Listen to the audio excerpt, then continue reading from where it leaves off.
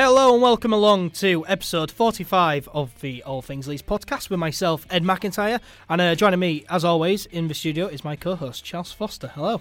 Hi mate, you alright? Yeah, not bad.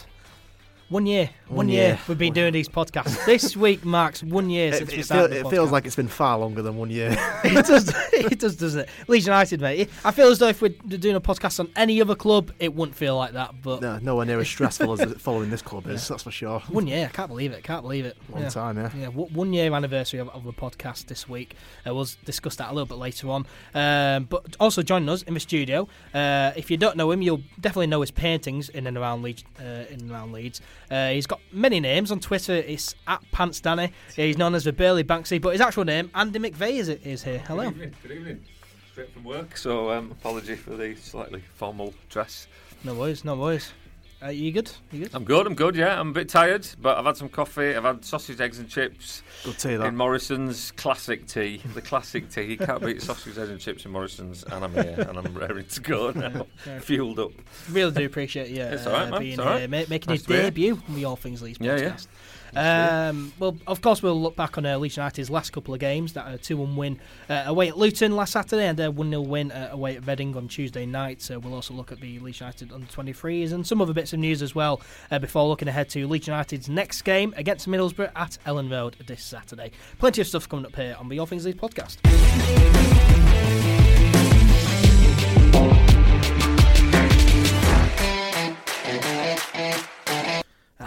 We're back. 1 year. I honestly cannot believe it's 1 year since we started doing these podcasts. We've obviously missed off 7 weeks, otherwise it would be episode 52. Yeah, because we'd have been seriously struggling for material over the summer holidays when there's no kind of rumours or anything like that. And also Christmas as well. We weren't doing podcasts over Christmas because the studio was closed. So, yes, that we did struggle to do them then as well. Yeah, but we only missed 7, which isn't too bad. We're still classing this as the anniversary. So. Yeah, well, it is the anniversary. 1 year this week since we started doing these podcasts, and what a journey it's been. Thank you to you, Charles, for joining me regularly in the studio. Really do appreciate it. I probably don't say you enough how much I appreciate you coming up here for free. We do it for free. We don't get paid for any of this. It's a beautiful moment here. I know, it's really emotional. Probably the nicest thing he's ever said to me.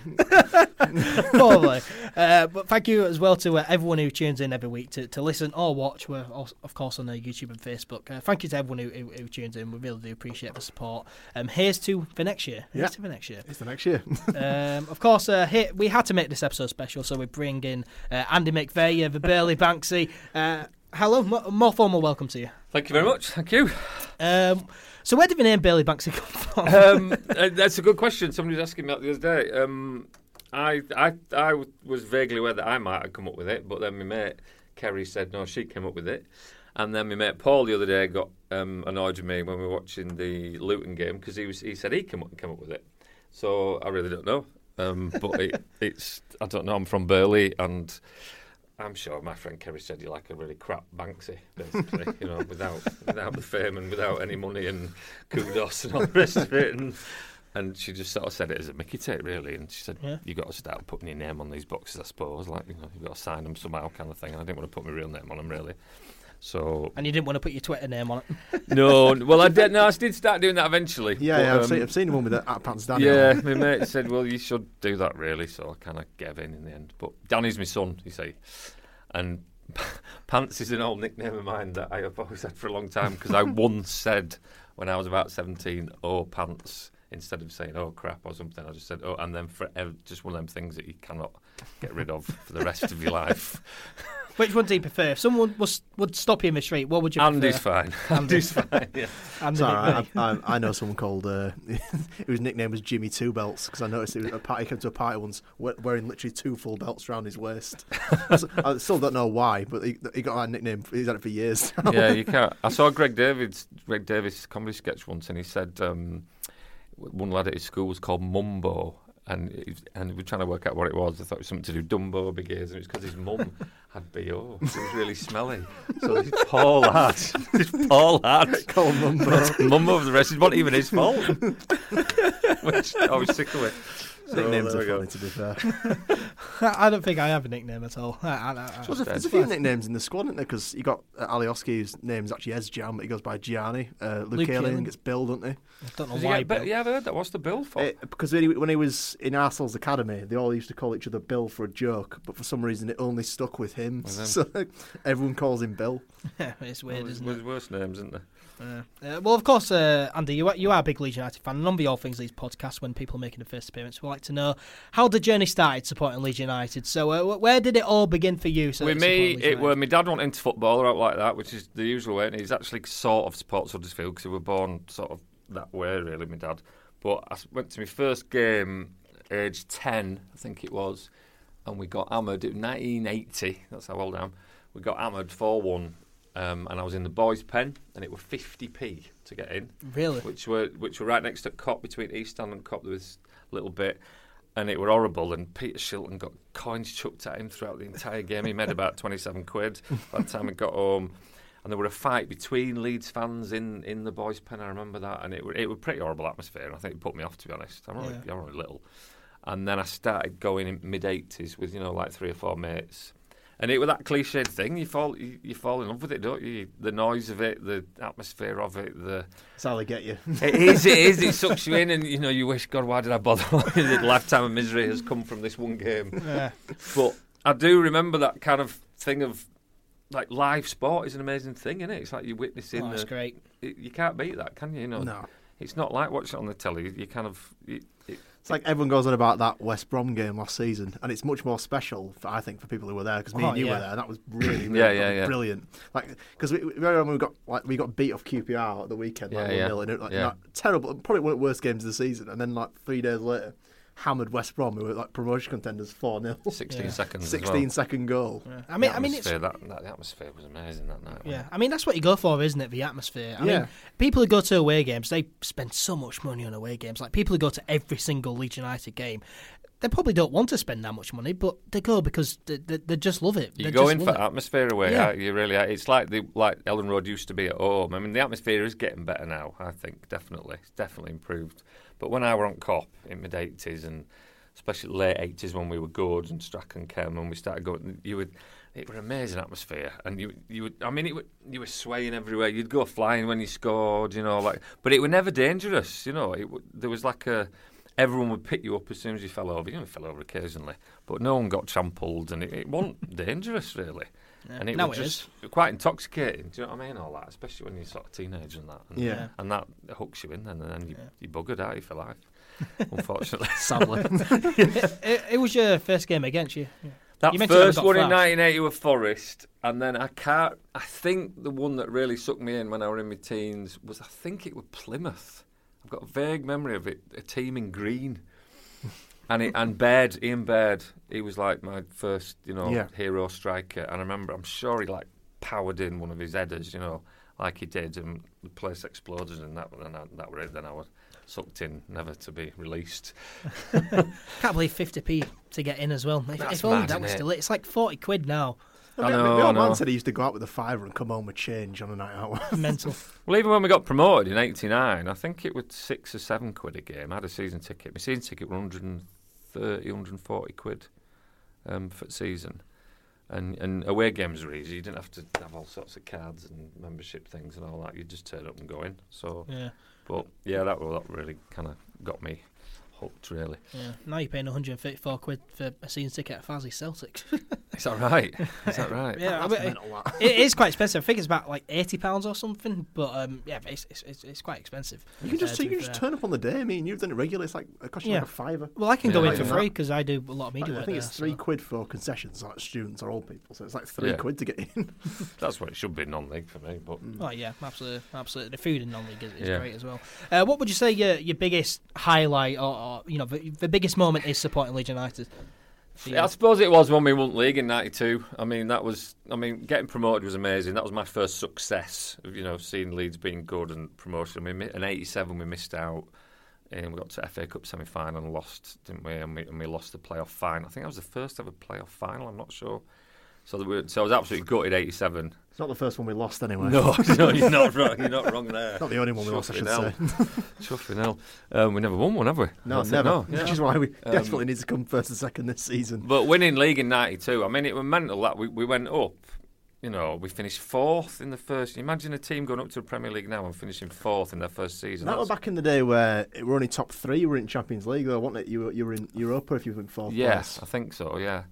Because that's why we eventually lost all that money under Ridsdale, because we finished fourth that season. Whereas by nowadays we'd have qualified for Champions League, and it would have made no difference. I know. It really cost us.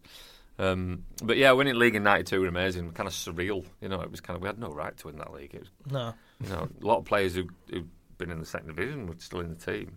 Yeah, well, it was our second season back in the top flight, wasn't it? Yeah, second season, finished fourth, and then we won it.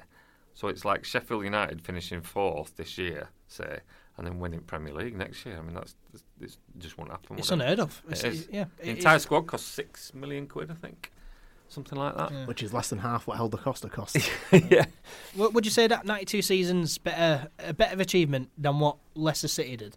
Oh, good. I'd probably say no, purely because there's a lot more money nowadays in the game. Yeah, I think the level is... Yeah, you could compete more evenly, I think. Even though we'd only just gone up and we hadn't spent that much, there was still a little bit more of a level playing field, and now it's just way, way different, isn't it? There's 3 teams that can win the league. Yeah. Realistically, only 2 of them. Yeah. And one of them has fallen out of the race. It's a 2-horse race where one of the horses has fallen over in Man City. So it's a 1-horse race. Leicester kind of did a lead, but the rest of the teams now are so far ahead that I think it probably wasn't even a great achievement for them, to be honest. And I guess as well, in that 91 season, we finished in the top 4. Leicester City, the season before they won the Premier League, had just survived. So that's right, yeah. The season after they won the league, though, they finished like 16th and 17th. They only just survived again. We did the same. We had the worst ever sort of defence of a league title or something. We didn't win a away game all season.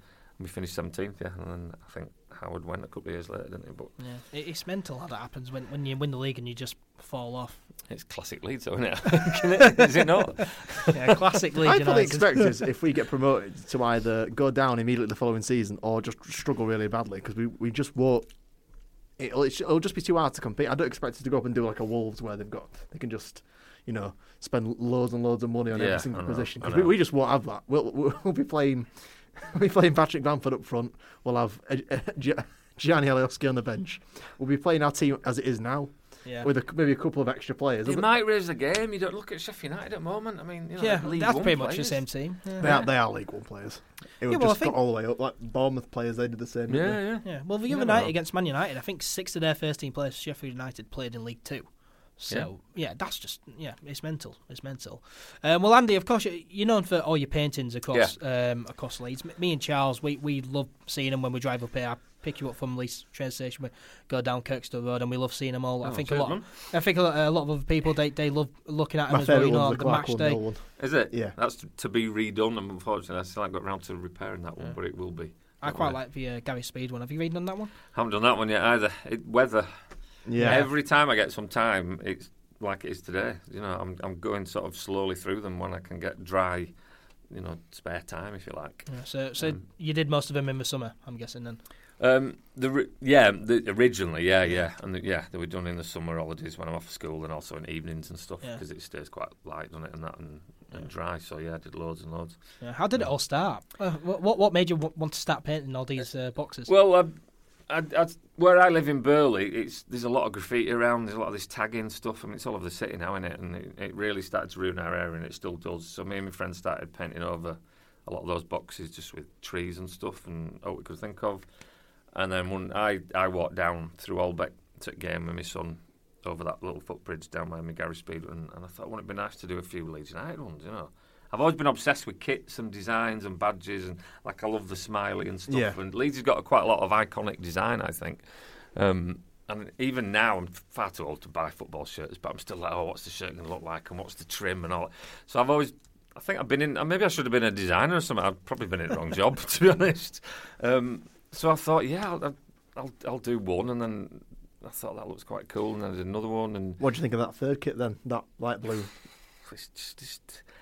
Just don't get me started. It's not Leeds United. It's not. I don't know why we don't do a yellow kit. I don't know. Apparently, it don't sell.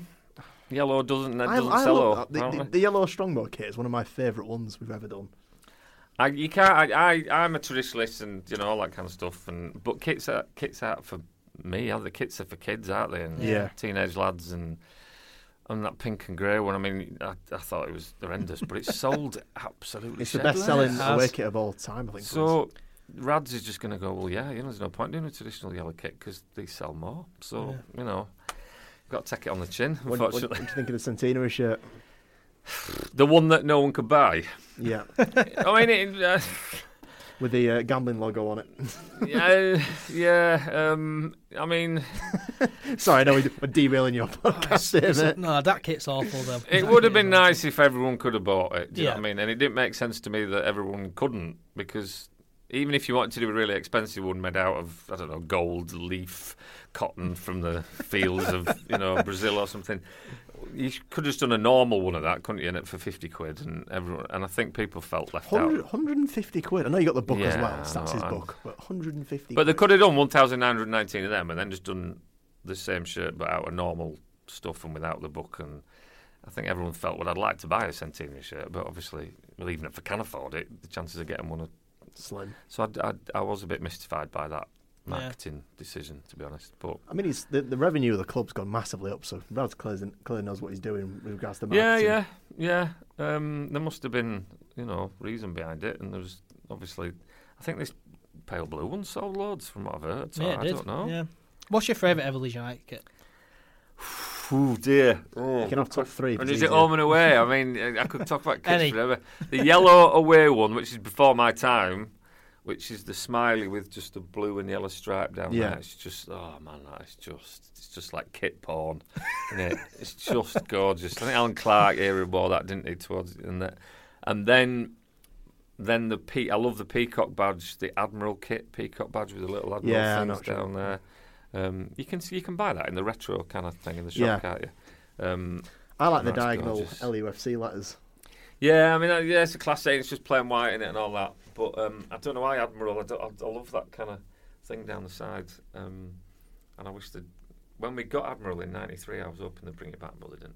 But maybe one day. I don't know. It's going to be Adidas next, I think, isn't it? Apparently. They make good kits, the Adidas as well. They do. Yeah. What's your favourite kit? The one that you're wearing?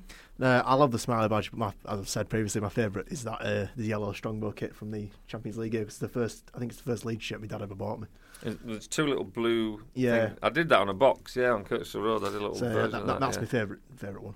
I think my first kit was back in League One. We had it was a dark blue and light blue stripe kit, and that's my favourite because it was my first one, and I do still quite like it, to be fair. Yeah.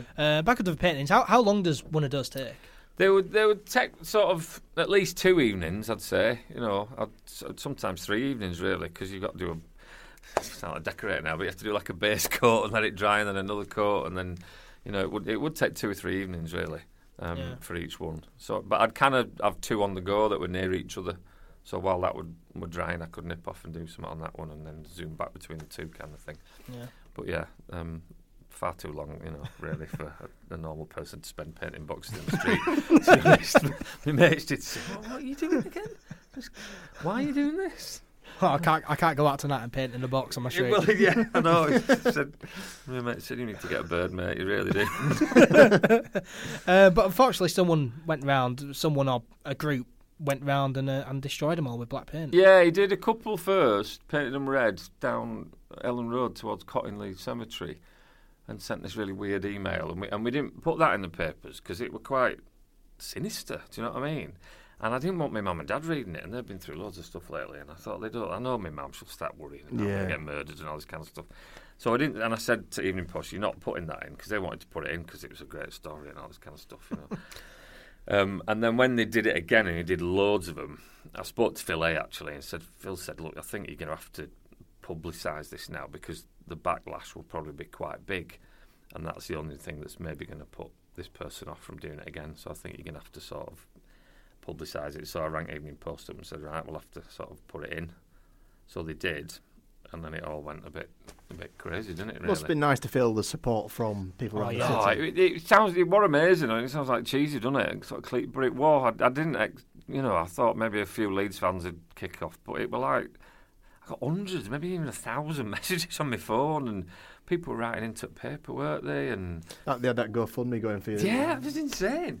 They raised money for me to paint again. Some Facebook group set up a group against the Residents Against Graffiti, didn't they? And stuff. It went mental. It went absolutely mental. It was bonkers. And even people were stopping me in the street and saying, look, I live in Olbeck and I don't even like football, but I loved your art. It brightened it up and it covered up the mess, and he's just made it worse now. So I didn't get a single person agreeing with him, not a single one, honestly, out of hundreds and hundreds. Obviously, you got that. Did you agree with the BT and Virgin and the council that you were allowed to do the? Well, I'd already got permission anyway, so all his very strange reasons about me being unauthorised vandal were completely untrue anyway, and he was actually... He was the vandal because he didn't have permission to do it. So none of it really made any sense. So it was very, very strange, and he sent emails to my band as well, like personal ones, which got a little bit kind of, it isn't funny anymore now, kind of thing. He called me a middle-class prat, which I thought, well, I'm going up in world. I live in a back-to-back house, I mean, got a knackered 15-year-old van, and I'm suddenly Boris Johnson or something. I don't understand how... And then he started going on about it might be a race issue, Holbeck is multicultural, so you shouldn't too many white people go to football. And it just seemed to change and go off on those different tangents on why. It just seemed like a disturbed person. Yeah. Was it just one guy then, or was it actually a group? I don't think we'll ever know. I don't think it was a gang of them. Can you imagine 4 of them being asked? Can you imagine you saying to your mate, you 3, will you come spend 2 evenings with me? Just tell you to get lost, wouldn't they? Sort yourself out, mate. Yeah, it was just some weirdo, wasn't it? I think he's just, I don't know. Very eloquent, though. The emails were beautifully. It'll have been some Antiques Roadshow watching. He'll have been probably middle class. He'll have been walking around the area and thinking, I just want everything to be blanket, dull colours, and the fact that somebody's going out of their way to do something. Either that, or they'll have been a fan of an opposition club, possibly. I don't think it was. I think they might. Maybe I'm naive. I think it's some kind of unwritten rule. If I'd have done it in Manchester, then they'd have had every right to destroy him. Yeah. But I think even the most ardent Man United fan would go, well, he's done that in Leeds. It's his city. Do you know what I mean? I've got a few mates of Man U, and they were like, they look great. I bumped into a Blackburn fan on the train a couple of weeks ago. We beat Blackburn at Ellen Road, and it was just like he was moaning and moaning. It's like, if you don't like it, go home. It's like, you're not moaning about the city. If you don't like it in the city, leave. Yeah, well, exactly. This guy also said, can we have more of Andy's non-Leeds United ones in Olbeck and Beeston? And I said, well, A, if you'd have asked me, I'd have done it. Yeah, maybe, and B, why don't you go do something then? If you're that, bothered, you get off your backside and go do something. It's not. They're not offensive pieces of artwork either. They're not like Leeds stuff with like any kind of offensive language or offensive imaging. It's all just kind of celebrating the kind of history and the legends of the club and the symbols of the club. And it's not harming anybody. That is aggressive. Not even the word. It's not even slightly. Marching on together is aggressive because it's marching like an army. I haven't even done one that says marching on together actually. So I've put MOT on stuff. But everyone knows it's just the song. It's not an aggressive marching, is it? It's just. And the together part doesn't really imply division, does it? Yeah. No. So anyway, but so I think hopefully that's stopped, and like I said, I'm slowly ploughing through, sort of redoing them all, and I've done about 2/3 of them now. Yeah, that's really good. And the support was amazing. The club, of course, noticed. They invited you to a game as well. Yeah, we had a lovely VIP day, me and Danny. I've never done out like that before, kind of, posh food and posh seats and... Chat with Angus Kinnear. yeah. And James has been really nice, James Mooney, and he gives me and Danny free tickets now, which is great. I can't afford to go to all games, for me and Dan, it's 50-odd quid probably. So just give you free tickets? Well, James said, look, there's spare seats, so if you want to come, just let me know, kind of thing. Can I help out with these paintings? Honestly, I nearly kissed him when he said that, because it's just brilliant, not having to worry about. I'm not some big sob story, but some weekends, Dan, can we go to a game? I can't afford it this weekend, and then all his mates go, and you feel like a right, terrible father and all that. So to be able to just go, can we come? And James goes, yeah, sure. It's amazing. Great gesture from the club. Yeah, it's been really nice, and they're meant to be giving me some money to commission it and stuff. I think that's coming through soon. And therefore, when it's apparently legally, when artwork is commissioned, then it's officially illegal to destroy it then. And he'd said in his email, I will not commit crime, I will not damage commissioned artwork, and all this kind of stuff. So that should hopefully sort that out. Really. That is awesome. I love how the club have done that for you. That's amazing. Have you got any more paintings lined up? Yeah, I mean, I want to redo the ones that were ruined, but I've got a book full of ideas. Yeah. Any requests? People ask me to do them all. Can you come and do one in Morley? Can you come and do one in Rothwell and all this kind of stuff? I've got there's some plain boxes on Beeston Hill. You know, where everyone walks down Beeston Hill to the ground. I used to walk down there years ago. That was my route. And I've started one at bottom of Beeston Hill, which I want to do. I want to do Champions '92. Really, I've got to do that. Really, I think. Yeah. And if we go up this year, I've got to do one for that. But I've got loads of ideas. Yeah. But I don't want to tell you because surprise. Yeah. But the paintings are awesome. So keep on doing. As I say, me and Charles love spotting thanks, them on man. I mean, they're so. easy. It's not. I'm not. Yeah. I've never done any art before in my life. Never had any art training.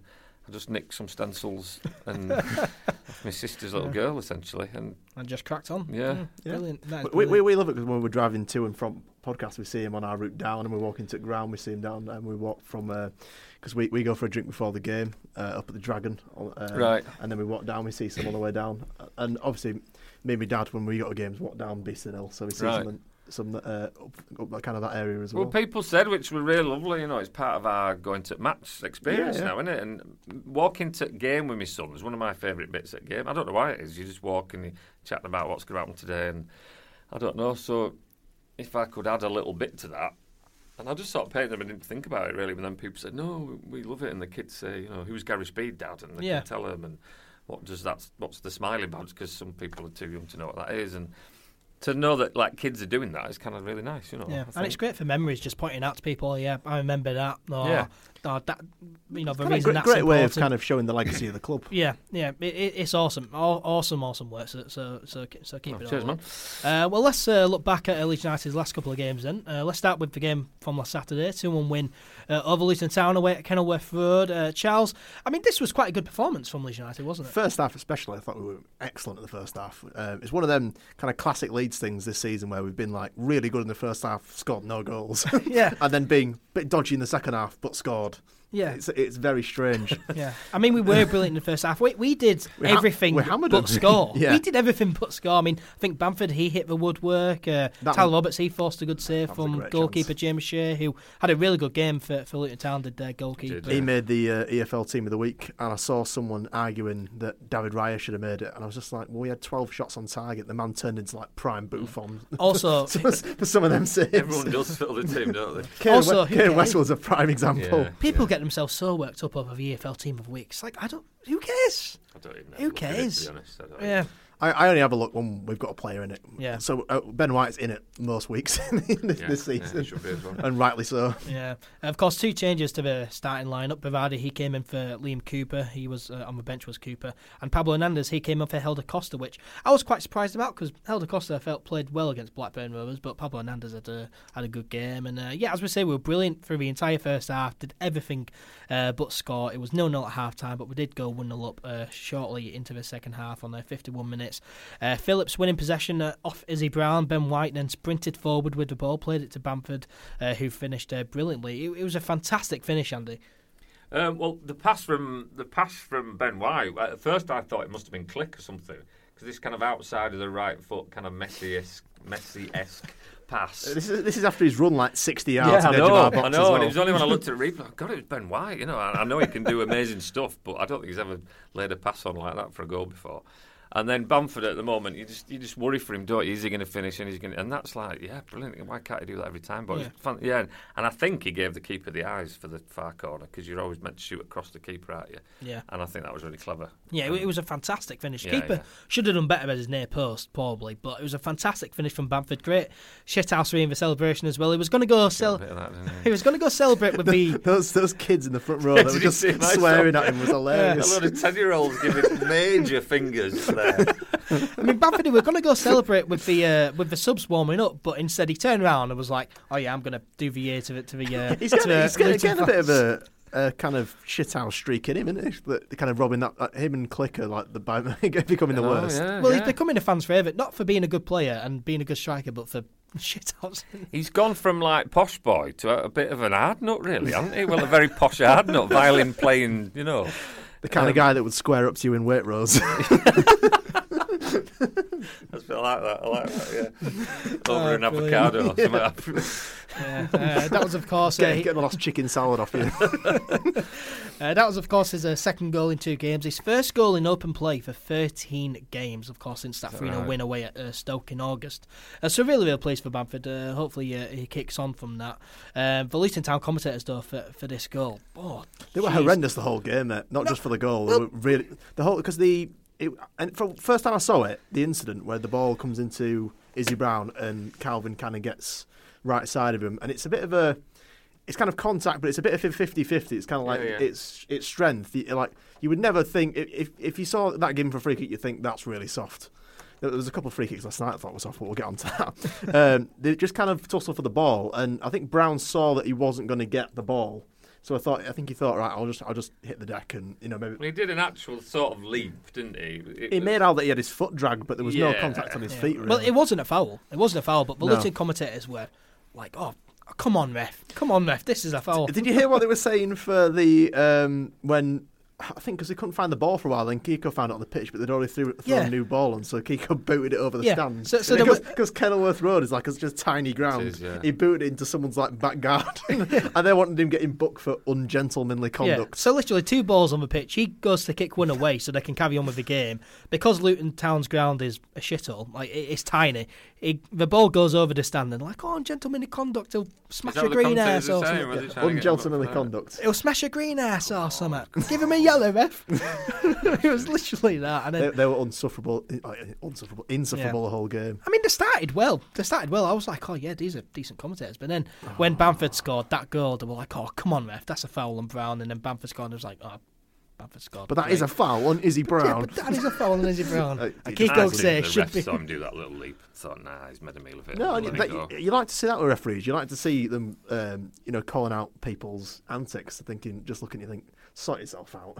You're a professional footballer. My mate's a referee, and he books them for diving all the time. Yeah, that's one thing I like. I mean, if you want to know who the Luton Town commentator was, he was called Simon Pitts. On Twitter, it is at Simon Stato P. His account is still on private. Yeah, it got made private because all Leeds fans went onto his page after the game and had a go at him. And it's still private, still. Yeah, I don't blame him, to be honest. Yeah, brilliant.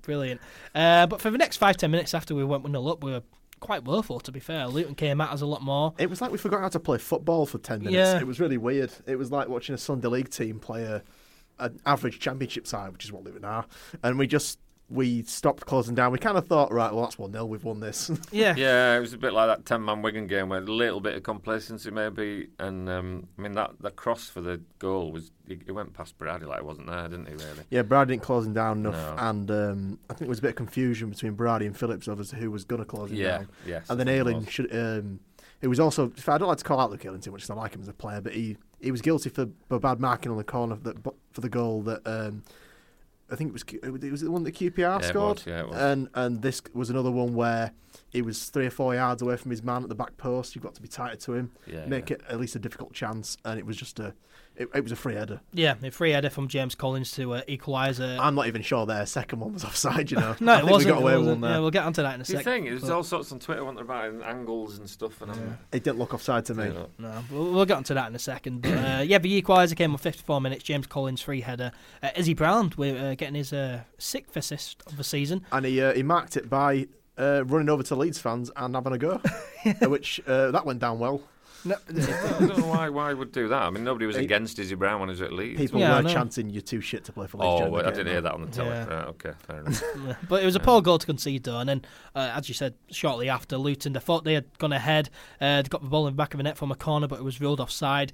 Controversial, because it wasn't offside. I looked at an angle and...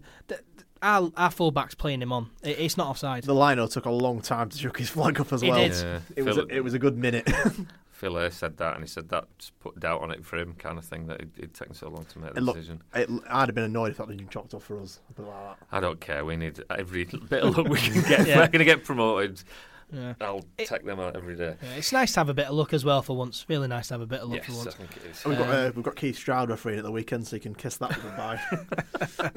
With no luck at the weekend. Yeah. Of course, Liam Cooper held Acosta, Jack Clark. They came on. Good to see Jack Clark back in the first team.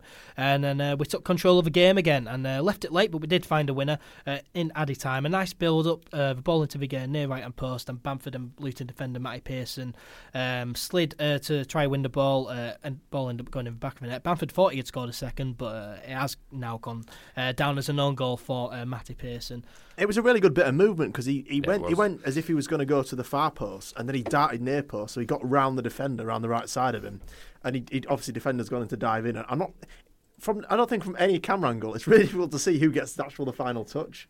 Did Bamford get anything? I think he got something on it, and then it hit the defender and then went in. Yeah. So is that if Bamford's touch was still on target, it's classed as his goal? That's But his goal. Maybe it wasn't. I don't know. He says he got studs to it, but I don't really care. We've scored a lot of own goals this season. Like we got one against Derby, one against West Brom, one against Luton. And a last-minute winner, which is always nice. And 2-1 win away at Luton then. That made it 3 wins in a row, unbeaten in 6, 4 wins and 2 draws. And that puts us into second place in the Championship table. We were still 2 points behind league leaders West Brom, though.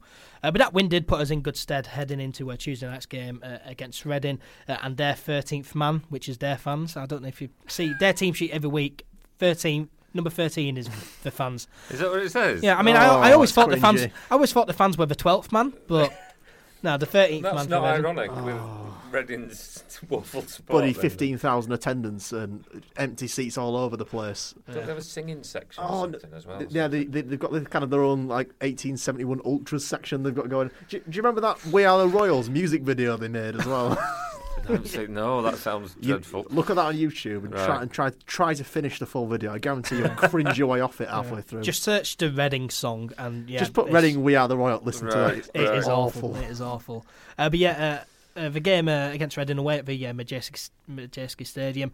Charles, this was not a good game at all, really. Quite boring. Before we get onto that, does anyone know why it's called the Majeski Stadium? It's the bloke's name, isn't it? Isn't it? The guy who bought the club, isn't that his second name? I can't remember. Yeah, he's now the co-owner. Of course, the other co-owner is the head coach, Mark Bowen.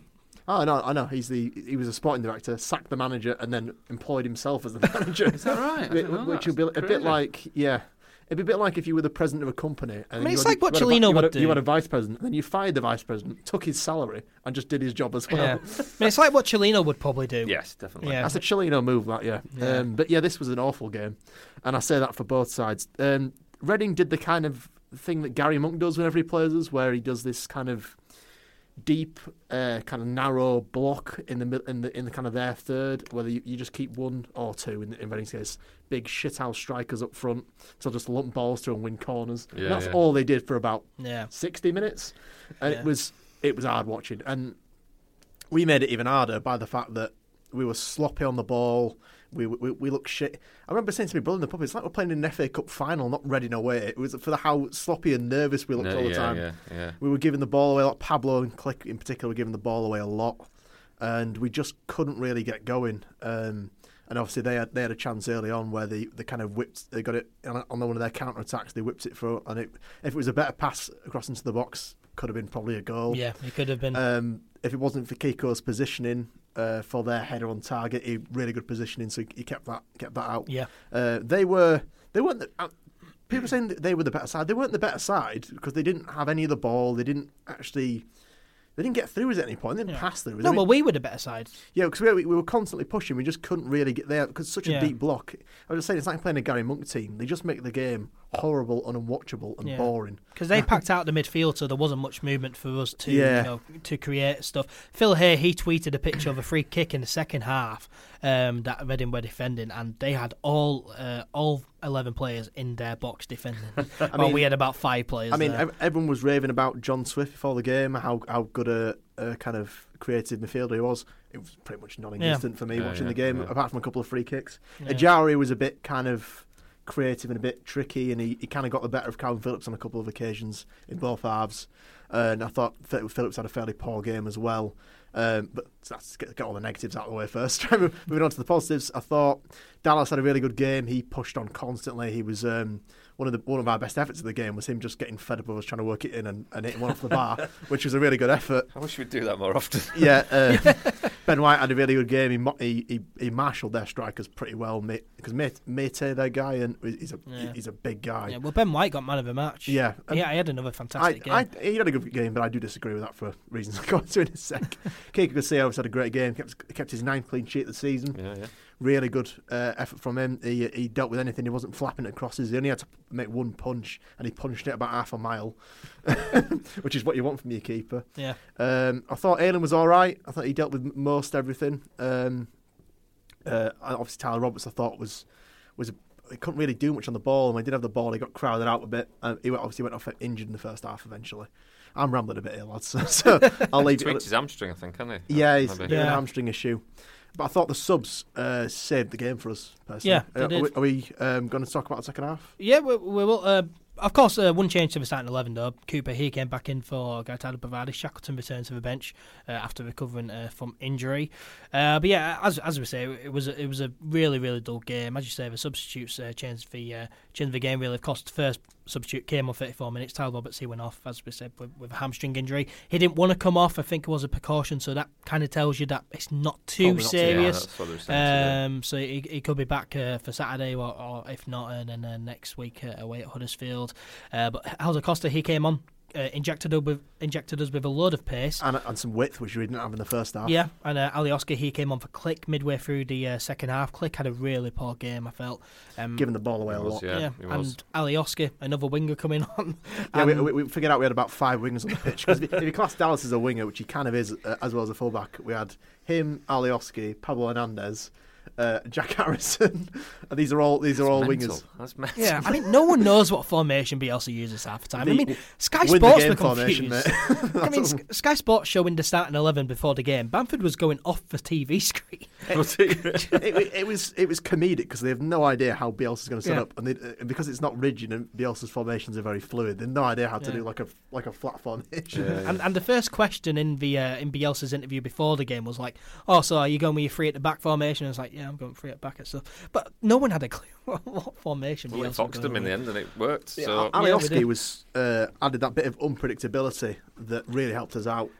He was getting on the ball a lot, and he wasn't giving it away. He was actually sorting things out, and he put in a couple of good crosses. He put one over the top, which Dallas hit against the side netting. Was really unfortunate not to finish that. I think he should have scored that, yeah. Or at least he should have tapped it in for Bamford, because Bamford was there next to him. Yeah. But yeah, we looked a lot better when he was on the pitch. Yeah, and of course Alioski involved in our winning goal 3 minutes from time. Free kick from Reading was saved by Kiko Hussein, and 13 seconds later, really, really quick on the counter-attack. At the other end, Alioski plays it to Costa on the right, and excellent cross. Finds Jack Harrison.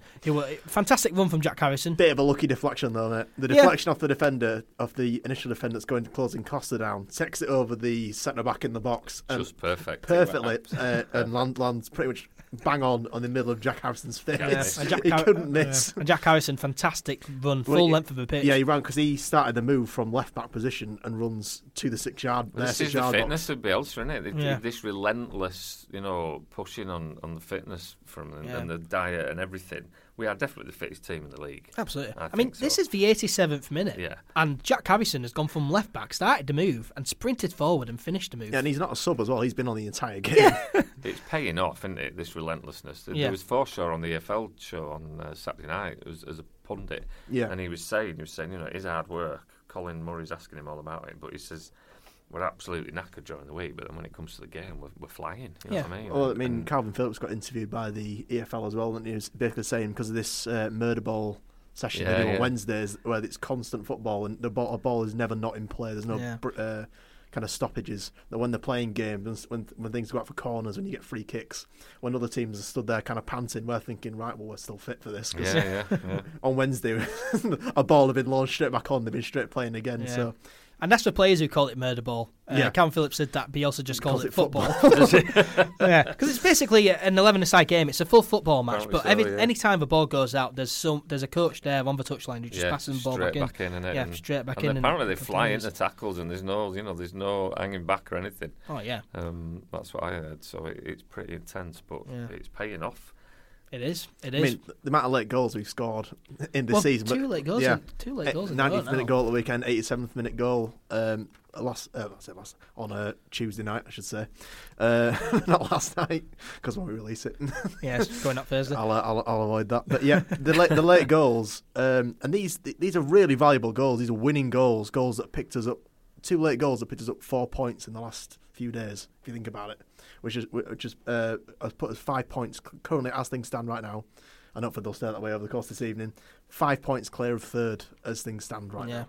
It's just them. We're getting these little bits of luck that you just dare to dream a little bit that maybe this is the season, because to dig that win out last night when you're not playing well and it gets that tiny deflection that made all the difference, and you just think, it's what good teams, they find a way to win, and we found a way to win on Tuesday night. Jack Harrison, his 4th goal of the season. That's now 4 goals, 4 assists for him this season, which is fantastic. First time we've ever won back-to-back games away at Reading, which is hammered him last year, didn't we? Yeah, so first time ever we won back-to-back games away at Reading, which is absolutely phenomenal. That's a phenomenal statistic. But as I said, good teams always find a way to win, and we found a way to win. A great win, 3 points. That moves us 1 point clear at the top of the table for now. Of course, West Brom, they do play Bristol City at home tonight. They always seem to be playing at home to West Brom. Every time I check up, who West Brom playing? It's at home.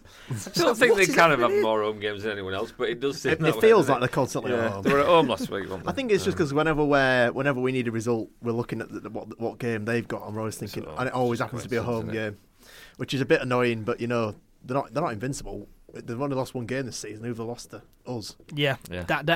When people say West Brom's form, they did do a second half. Yeah, but it was sort of hanging on stuff, wasn't it? It would torture us watching it. But that 3 points there is invaluable if they're going to be in the race for top 2. And it's great as well, that's the only loss of the season, because any time someone puts West Brom's form in the WDL, everyone just goes VL's for Leeds. I saw one guy post on Facebook who was like, "Oh yeah, we've only lost 1 game this season," and he says, "How are you doing, Leeds?" I was like, "Who did you lose that game to, mate?" It's like, you lost it to us. Exactly. But yeah, as it stands right now, at the time that we're recording, 1 point clear at the top of the championship table. They have to win tonight as well. Cause they have to win. If it's a draw, then we stay top of the league. So a draw will do for West Brom tonight. But even if results don't go our way, if West Brom do beat Bristol City at home and Preston beat Hull City away, we will remain in the top 2 and be at least 3 points clear in second. So we're in a good position. That's worst case scenario as well. 3 points clear. I'm happy being in second. I don't like being, the most important thing is that gap between second and third. Yeah. As we found out last season, that is the most important thing. Yeah. I mean, whether or not you win the league, you want to win the league, obviously, but no one's we went up from League One in second. I don't care. I couldn't care less about winning the championship, honestly. Yeah, because it would be nice to have a trophy, though, wouldn't it? Yeah, because last season, even a crap one. But last season, of course, Championship banter page on Facebook. You got all the other Championship fans in there. But last season when Norwich were top, but last season when Norwich were top and we were second, they were like, "Oh yeah, we're going to win the league. We're first. You're second." It's like, I don't care as long as we get automatic promotion. I'm happy. I think it's better to be. I don't know if you're in first place all the time. I think there's a little bit more pressure. Yeah, I think they do say that second is the most boring way to go up though from the Championship, because first you get the trophy and playoff winners get the most amount of money going up. And they go to Wembley and lift the trophy as well. They get to go to Wembley. But honestly, you've got to put yourself through 90 minutes of torture where you may or may not win. Yeah, Leeds won't. It's the playoff final, so it's. Yeah, automatic promotion is automatic promotion, and we're on the top 2 right now. If at worst, we'll be 3 points clear in the top 2 come the end of tonight, Wednesday night. So we're in a good position, and a gap is opening up as well. Could you see Leeds and West Brom pulling away now, Charles? I don't want to say that now because we're not even in December yet, and Fulham appear to be dragging some form together because they dragged themselves up to third, and they've got the quality in their team. They've got Cavallero and Mitrovic and Tom Cairney, by far the most dangerous on talent alone, they have the best squad in this league by far, by a country mile. Absolutely. Just they've got an absolute charlatan of a manager in Scott Parker, who's just no clue what he's doing because his players are so good. He's winning games like accidentally. It's Guardiola effect, maybe. Yeah. Well, no, it's kind of the exact opposite of what's going on with Leeds because Bielsa took a squad of players that finished 13th the season before he took over and dragged them 10 places up to 3rd. Yeah, it was ridiculous what he did last season. We're getting the benefits of a really good manager, and they've got the benefits of a really good squad and a really poor manager. Yeah, I always think the manager's influence does tell eventually. It's telling here. Good players can't drag you through forever. Yeah. Well, it's telling here right now, isn't it? So, Andy, I'll put the question to you. Go on. Are Leeds going up? Is this the season? No, don't ask him that question. Don't put a jinx on this podcast, torturous. You don't know. It's Leeds United. Anything can happen. We could be 28 points clear with 3 games to go, and the stadium will spontaneously combust. Or EFL handles in minus 29 point. Yeah, I don't know. Bielsa was playing Solitaire, wasn't he, this week? Did you see that? Solitaire, yeah. Gambling. So they'll say, right, minus 30 points for your manager playing Solitaire. I don't know. All the players will break their legs with a game to go and will be disqualified. I don't know. I can't ever say it. I daren't because I was last season. I never thought we'd go up last season. To be honest, I just thought this is Leeds. I thought we'd go up right up until the point that we failed to beat 10-man Wigan, and then I thought there's no chance. 10-man Wigan. 10-man Wigan does 3 words. That's going to be on my gravestone. 10-man Wigan. I hate those 3 words. 10-man Wigan changed this man. Yeah, it's like. You could go for counselling for just with that phrase alone. That's why I will forever hate Reece James, despite how good a player he is, because without him, that Wigan side were awful. Yeah. And he just dragged them through, and if he'd those 3 points meant nothing to Wigan. If they could have just rolled over, we could have been the Premier League now. They didn't have to do that, did they? That goal just for half-time. Because they were like 18th or something, so they weren't going down. It was like 2 games to go, or whatever. They weren't going down, and they weren't getting mid-table. I think the 3 points only took them up 1 place. It's like, couldn't you just rolled over? Yeah. Just do us a favour. It makes me go cold even thinking about it. It took a lot of effort to watch the last 2 episodes of the documentary. It did. Like it was a really emotional experience. It was, yeah. It was. God, I've been there so much. I was in Liverpool when that game was going. I was doing a gig in Liverpool, and we were in a Pizza Express.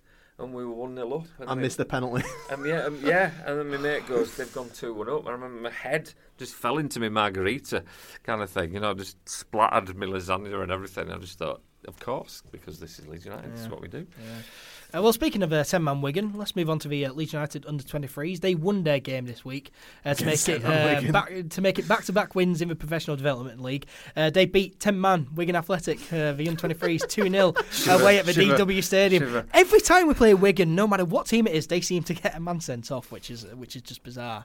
Was it this season when we beat them at their place? They got a man sent off as well. Yeah. So no matter how we play Wigan, what game it's in. That was really funny because they put the Wigan Twitter page announced, so we've had a player sent off, and all the comments just Leeds fans saying, "Take him back, put him back on right now."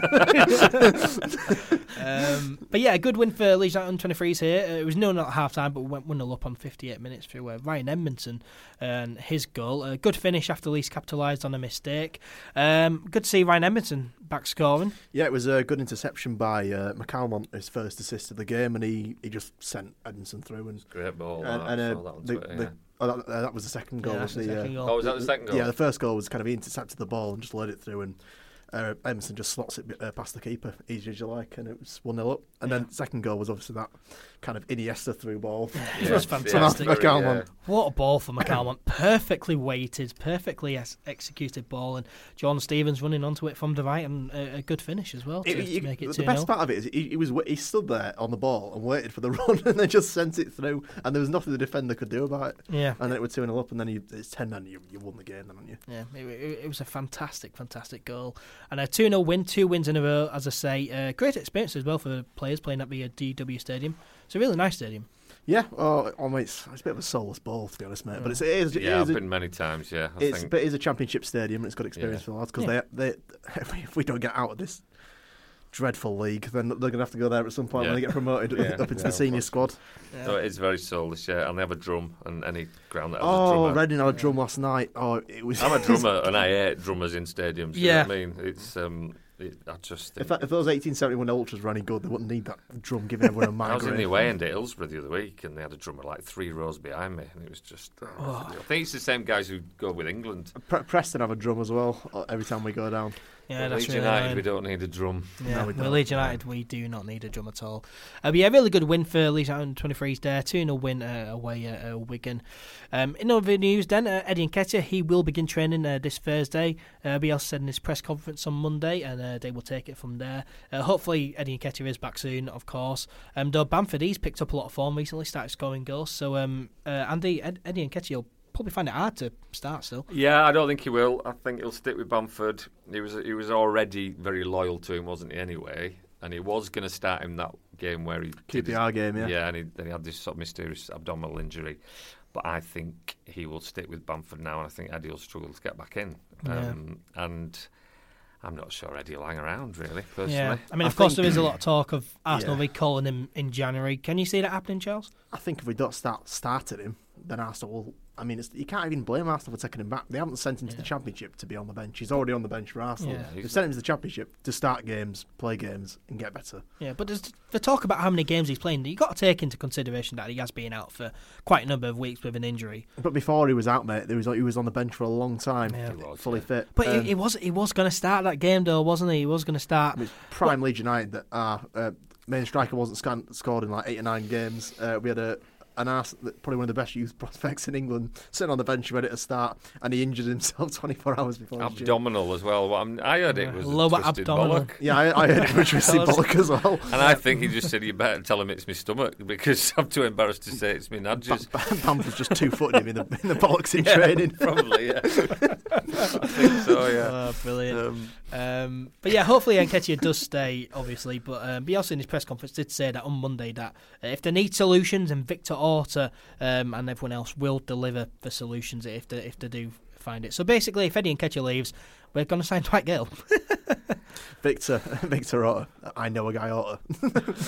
It would have to be somebody, wouldn't it? Because if Bamford gets injured, then we're completely up the creek, aren't We've we? got Tyler Roberts and We need Tyler a Roberts proper injury number prone 9 as well. though. A proper number 9. Edmondson's, and I'd like to just see him Yeah. have if I know we're never 3-0 up in games anymore, are we, and coasting, but I'd love to see him come on for 10 minutes, 20 minutes if we are coasting in a game and we can afford it. Do you know what I mean? But Yeah.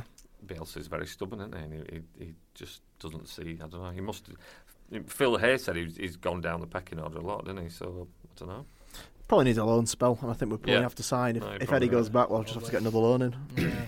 Thing is, though, it'd be difficult too. If you send Eddie back for not playing and you're approaching another club saying, can we loan your striker, they might be going, well, why would we give him to you if you're not going to play him? Yeah, exactly. That is a worry. True. Yeah. Yeah, it is an interesting one. But yeah, Eddie Nketiah, he will return to training on Thursday. Elsewhere, work on the Centenary Square has already started. Charles, have you seen this yet? Yeah, saw a picture of it today. Actually, I heard it was being kind of constructed, and that I saw a picture of Alioski cutting some ribbon today and pointing to with his teeth, or with a chainsaw while wearing a toga. He'll have been dressed as a French maid or something. I don't know, something random. Pointing to his own brick, and it amazed me the fact he's had 92 appearances for Leeds. I know he's played for us for 3 years, but even still, that shocked me. 92 lunatic appearances. Yeah, he is out on the fringe, that lad. But you know, he appears to be enjoying himself, and he put a nice Twitter. I was going to say Twitter tweet, but that sounds ridiculous. He put a nice tweet up about how he's honoured to be up on the wall with all the legends of the last 15 years, of which there have been few. Yeah.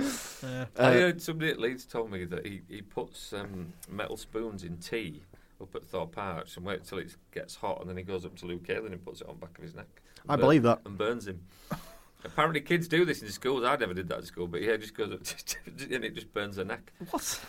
And that just made sense. No, but it's like I used to do that to family members all the time. I used to get like a freezing can of Coke out of the fridge and just hold it to somebody's face. It's just just to wind them up. It's probably the most sane thing Alioski actually does. Yeah, it's totally unsurprising. That is when he's not diving into big piles of cushions. Yeah. That was while he was injured. There was a video that came out of him jumping into cushions and while he's out injured, and people were like, well, that's the reason you're injured. Stop bloody For jumping. everyone, Jumping off the couch. Pablo was going to take a free kick and he bit him in the stomach. Yeah. That one. Yeah. Yeah, Do you Alioski's remember when weird. Pontus gave him a hug and he turned around Yeah, and just tried to punch him? No, but he was saying he's a Alioski got interviewed on Tuesday night, and he was saying that we were talking about this on the car on the way up. Adam Pope was asking him, "Oh, did you think you were going to get the goal?" And it's like, "We are confidence.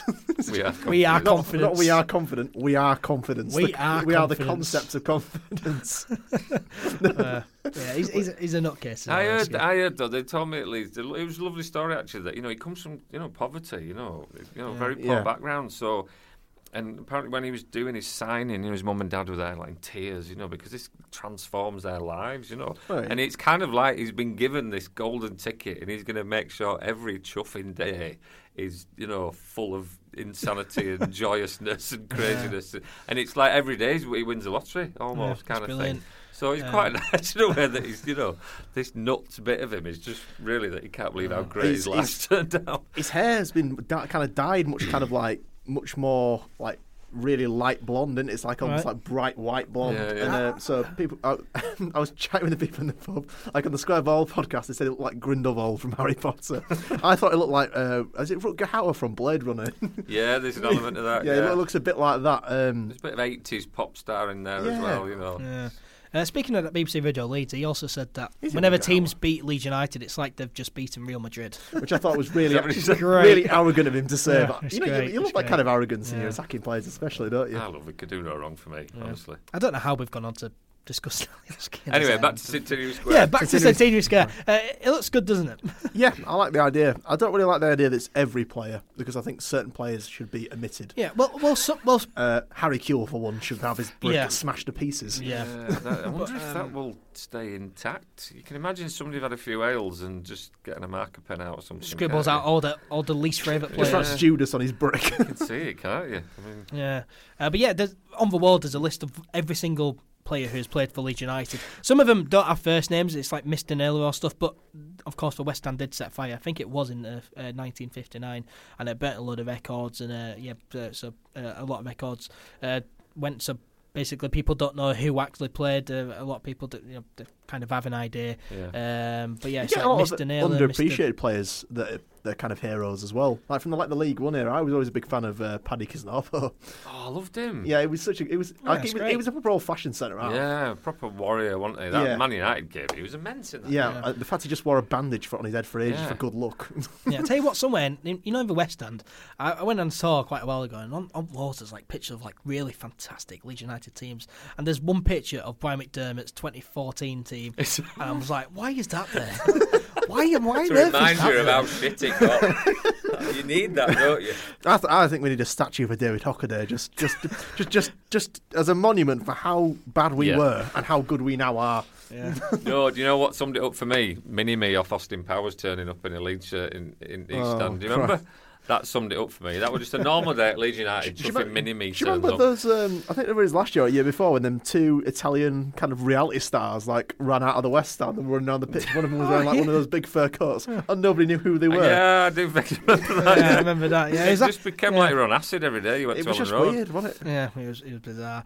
Has anyone bought a brick for Centenary Square yet? No, because I'm a student. It cost a bomb. I bought one. I think the cheapest is like £80. Yeah, the cheapest one's £70, and then you can get a certificate which is £10. And I got a brick and a certificate, so I spent £80 in total because I missed out on one in Bremner Square. No, I've got one in near Billy. I've got me and Danny have got one. Yeah, so and I didn't. Yeah, one's enough. Yeah, one's enough. How many times can you be in the actual structure of the club? Do you know what I mean? Yeah. But I got one. It says Ed McIntyre LUFC forever, just the bog standard one that he recommended you because I'm not creative at all. But yeah, I bought a brick. Because I missed out. So I'm looking forward to seeing that go up. But yeah, Centenary Square, that's all started. If you haven't got a brick yet, then definitely go look at that and buy one. Time to look ahead then to Leeds United's next game. We take on Middlesbrough at Ellen Road on Saturday. A 3 p.m. kick-off as well. Yeah, of course, former Leeds player Jonathan Woodgate is the manager of Middlesbrough. He's sure to get a good reception, Charles, isn't he? Yeah, it was, until Ben White came along, he was the greatest centre-back we had of this century. But yeah, he got a bit ruined by injuries, didn't he? And then he went over to Real Madrid and was not so good over there. Well, his debut, he got sent off, didn't he? Scored an own goal. Scored an own goal and got sent off in the same game. That was classic Leeds in a way, wasn't it? But yeah, it was really good for us. And even though he was a got into a bit of trouble with Lee Boyle off the pitch, which we won't discuss for legal reasons. He was a really good player for us, and I think he'll get appreciated by the crowd. Yeah. I think there was rumours that Harry Kewell was going to join the Middlesbrough staff, and I find it rather curious that that before Leeds play in Ellen Road, Harry Kewell hasn't joined the staff. I wouldn't be surprised to learn that he's joined them on Sunday morning. Yeah. An hour after the game's finished, Lee Boyle 6 o'clock suddenly signs up. Yeah. Come out your cave, Harry. But yeah, Middlesbrough, they aren't doing well this season at all. They're currently, after 17 games, they do play Barnsley at home tonight. The whipping boys of the league, so they'll probably get 3 points. But yeah, after 17 games, they've only won 2 games, drawn 8 and lost 7, to 22nd in the relegation zone, third from bottom, on 14 points, only 2 points from safety. So they're not doing well this season. They haven't won since a 1-0 victory against Reading at home back on the 14th of September. They've drawn 6 and lost the other 5. They haven't lost one of the last 5 games, though, the other 4 being draws, of course. So they'll certainly want to push higher up the table and get away from that relegation zone. But, I mean, they're crap. They're crap. Andy, we surely should be winning this. Yeah, but we surely should be beating everybody, shouldn't we? I mean, there's only about 4 teams in this league where you think, that might be a tough one. You don't know, do you? We could play bloody, Horsforth St Margaret's under 10s on Saturday. We should win it 76-0, and we probably, they'll equalise in the last minute. We've lost games to Histon and Sutton United, mate. Yeah, I mean, we might. I keep saying this every week. We're finally going to give somebody the tonking we've been threatening, and I'm sick of me. It's not going to happen. I'm quite happily 1-0 our way to the Premier League, to be honest. I'm not bothered about this. It's not good for my heart. That's all. I just like to relax, and I don't enjoy watching us. I enjoy watching the highlights of games we've won. That's nice. But when I'm there, it's awful, and I just like to be 3-0 up with 15 minutes to go and just sit back and enjoy. Well, the last season game against Reading, when we were 3-0 up at half time, you thought, well, this isn't really a Leeds game, is it? Because there's no emotional pressure on this. Now. There's no way we can ruin this. It was great just to relax, but I think we will win. Yeah. 3-1. 1-0. 1-0. I'm going to go 2-0 to Leeds United. WhoScored.com, they say that Middlesbrough have no strengths whatsoever. As a club, as a fan base, or as a team. But yeah, they have no strengths. Weaknesses: finishing scoring chances, avoiding offside, defending against skillful players, defending set pieces, aerial duels, and stopping opponents from creating chances. Middlesbrough are struggling at defending set pieces. Yeah, and aerial duels. That's all they do is defend set pieces. That's the only thing they've got in their locker. Yeah. WhoScored? That and long throws, Roy Delap style long throws. WhoScored.com, they say that Middlesbrough style of play is taking long shots, attempting crosses often, attempting through balls often, attacking down the right, and opponents play aggressively against them. Their strengths are playing football. Yeah, that's just normal stuff that everyone does in every single football style of game. play. That's the style of play. They have no strengths whatsoever. They have a lot of weaknesses. They're playing Johnny Howson at right back. Are they really? Yeah, is he at right back? Yes, they're playing at right. What is going on here? Why is he not in midfield? I don't know. I couldn't tell you that. I've got a pair of his shorts in my cellar. Have That's you? another story. Did you give them? Did you steal them from his house? No, my mate knew his granddad or something, and I don't know. I didn't even ask for them. They just ended up in my cellar. Man on pitch and just took them off. They're hanging on my cellar head. Someone said, "Do you want a pair of Johnny Howson's shorts?" And you didn't ask any questions. No, just took them. They're massive and all. Like, he's right skinny. They're massive. They're like a pair of curtains. Anyway, are you sure they're his shorts? Probably Thomas Brolin's. Someone wore them. Pierre Michel Lasogga's shorts. Yeah. Someone bought Get in them. the box, you fat. Someone wore them, stained them with grass, and then just said, "These are Johnny Howson." Yeah. He signed them actually. It Has says he? some pants. I think it says some pants for pants or something. But you can't read the signature. It could have been anybody's. That Lasogga video makes me laugh every time. Every time. Get in the box, you fat. C word. C word, and then bang, bottom corner. Yeah, mental. That Millwall game was mental. 4-3 loss. We were 3-2 up in like 88 minutes as well. Yeah. But yeah, Middlesbrough, they're awful. Leeds, of course, go into it on the back of 4 wins in a row, 7 games unbeaten.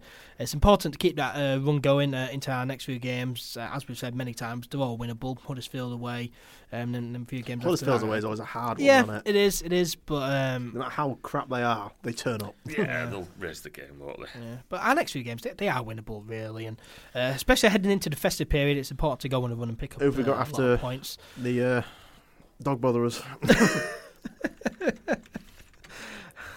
I don't know, actually. Who is it? I'm going to have a look now. I think I think over the Christmas period, I have actually got a few hard games. But we've got Hull at home and then Cardiff at home. If Oh, we could home hammer does, somebody, simple. I think it could set us up for the rest of the season. Yeah. The confidence is already pretty decent anyway, I think. But if we give somebody a 4-0 hammering, I think we'll fly. I don't know, I think the That'd be confidence great. is high at the moment because we think, even if it's coming to like 85, 86, 87 minutes, we're going to win this. Yeah.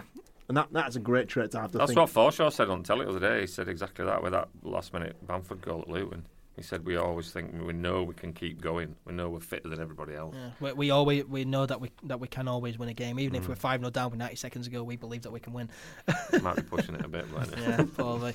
But yeah, important to keep the run going. Obviously, we do have an average record against Middlesbrough. Drew both games last season, 0-0 at Road, and then 1-1 away there. Awful. It was a Yeah, it proper was. awful game. Yeah, and then of course that 1-0 draw away there. Callum Phillips scored the 1-1 draw, latest yeah. ever goal for Leeds United, Oh, yes. 111 minutes. Oh, it was 101 oh, of minutes. course, 'cause Jack 101 minutes, got right? ill, didn't he? And Jack Clark got ill, didn't he? So there was that. Yeah, he had that kind of Red Bull incident on the bench. That was the first time my son has hugged me in about 10 years when that goal went in. Because it's not cool to hug your dad. And that goal went How in. old's your son? He's 16 now. And he hadn't hugged me since he was about 6. Because it's just not cool, is it? And when that Phillips header went in, he hugged me. And I thank Calvin for that forevermore. Yeah, nice. Well, yeah, surely this game is going to be a win. Andy, score prediction again? Borough. I can't see him scoring against us. I can't either. It'll be the Tonkin. 4-0. 4-0. 1-0. I mean, they do. We will miss 15 chances and we will score one that doesn't look like it's going to go in.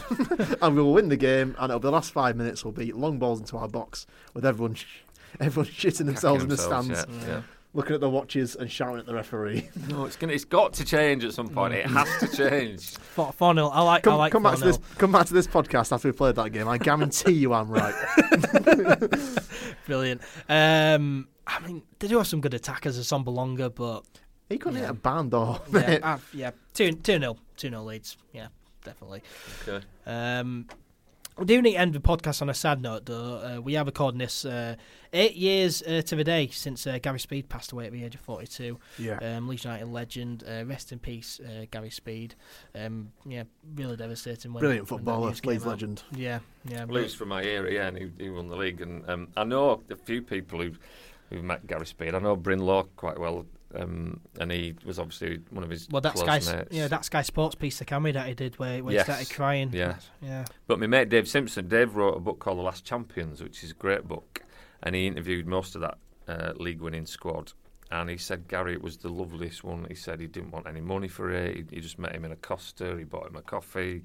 He said it was just like going to pub with your mate. He said, "Do you want any money?" You don't have to give me money to just chat about winning the league. Don't be daft, you know. And he said, anytime you want to meet up again and chat more. He said he was just as lovely as everyone says. You know what I mean? Really humble and that. Yeah. And cliche, but I watched him God knows how many times. He never didn't give 100%. Do you know what I mean? As cliched as that can be, he literally ran his socks off every game. And he's one of the few players who would have been fit enough to fit in Bielsa's team, I think. You know, he was a fantastic player, Leeds United legend. So, rest in peace, Gary Speed. But that does bring us to the end of episode 45 of the All Things Leeds podcast, the anniversary podcast. Thank you very much, as always, to Charles for joining me in the studio. Thanks for having me on, mate, on the anniversary. Yeah, and thank you very much as well to Andy McVeigh for coming in. What is Really it? do appreciate Party it. poppers. You were lying. I made no such promises. Yeah. You have to address your complaints to the Oh, is podcast. it? No, it might be Edge. I just forgot to buy him. I forgot to buy him, basically. No, really do appreciate you coming in. No worries. Really do No, I've appreciate enjoyed it. it. Thanks very much. Need to get you on again at some point. in Yeah, the future. anytime. And thank you as well to everyone who has listened or watched. We really do appreciate it. If you enjoyed them, why not subscribe or follow the podcast? Give us a 5-star rating on Apple Podcasts if you're listening on there. Share the podcast around as well. Make sure to follow All Things Leeds on social media. We're Facebook, Twitter, and Instagram. Search up All Things Leeds 1 on Twitter and Instagram. Search up All Things Leeds on Facebook. Subscribe to the YouTube channel as well if you have not already. Just search up All Things Leeds. Follow Andy McVeigh on Twitter as well at PantsDanny. Can do if you want. Check out all the paintings across Leeds, across the city of Leeds. Follow Charles on Twitter as well. And mine's at Ups and Downs 999. I have a few controversial views, so if you don't really like that. Is that the number you ring when we're hanging onto a lead in the last minute? Yeah, basically? I mean, it genuinely is. Yeah. You need to check his Twitter profile picture. It's my profile pic is it's Neil Warnock's face on Colonel Gaddafi's body and hair. That's right. Okay, that's already given me a nightmare. But fair enough.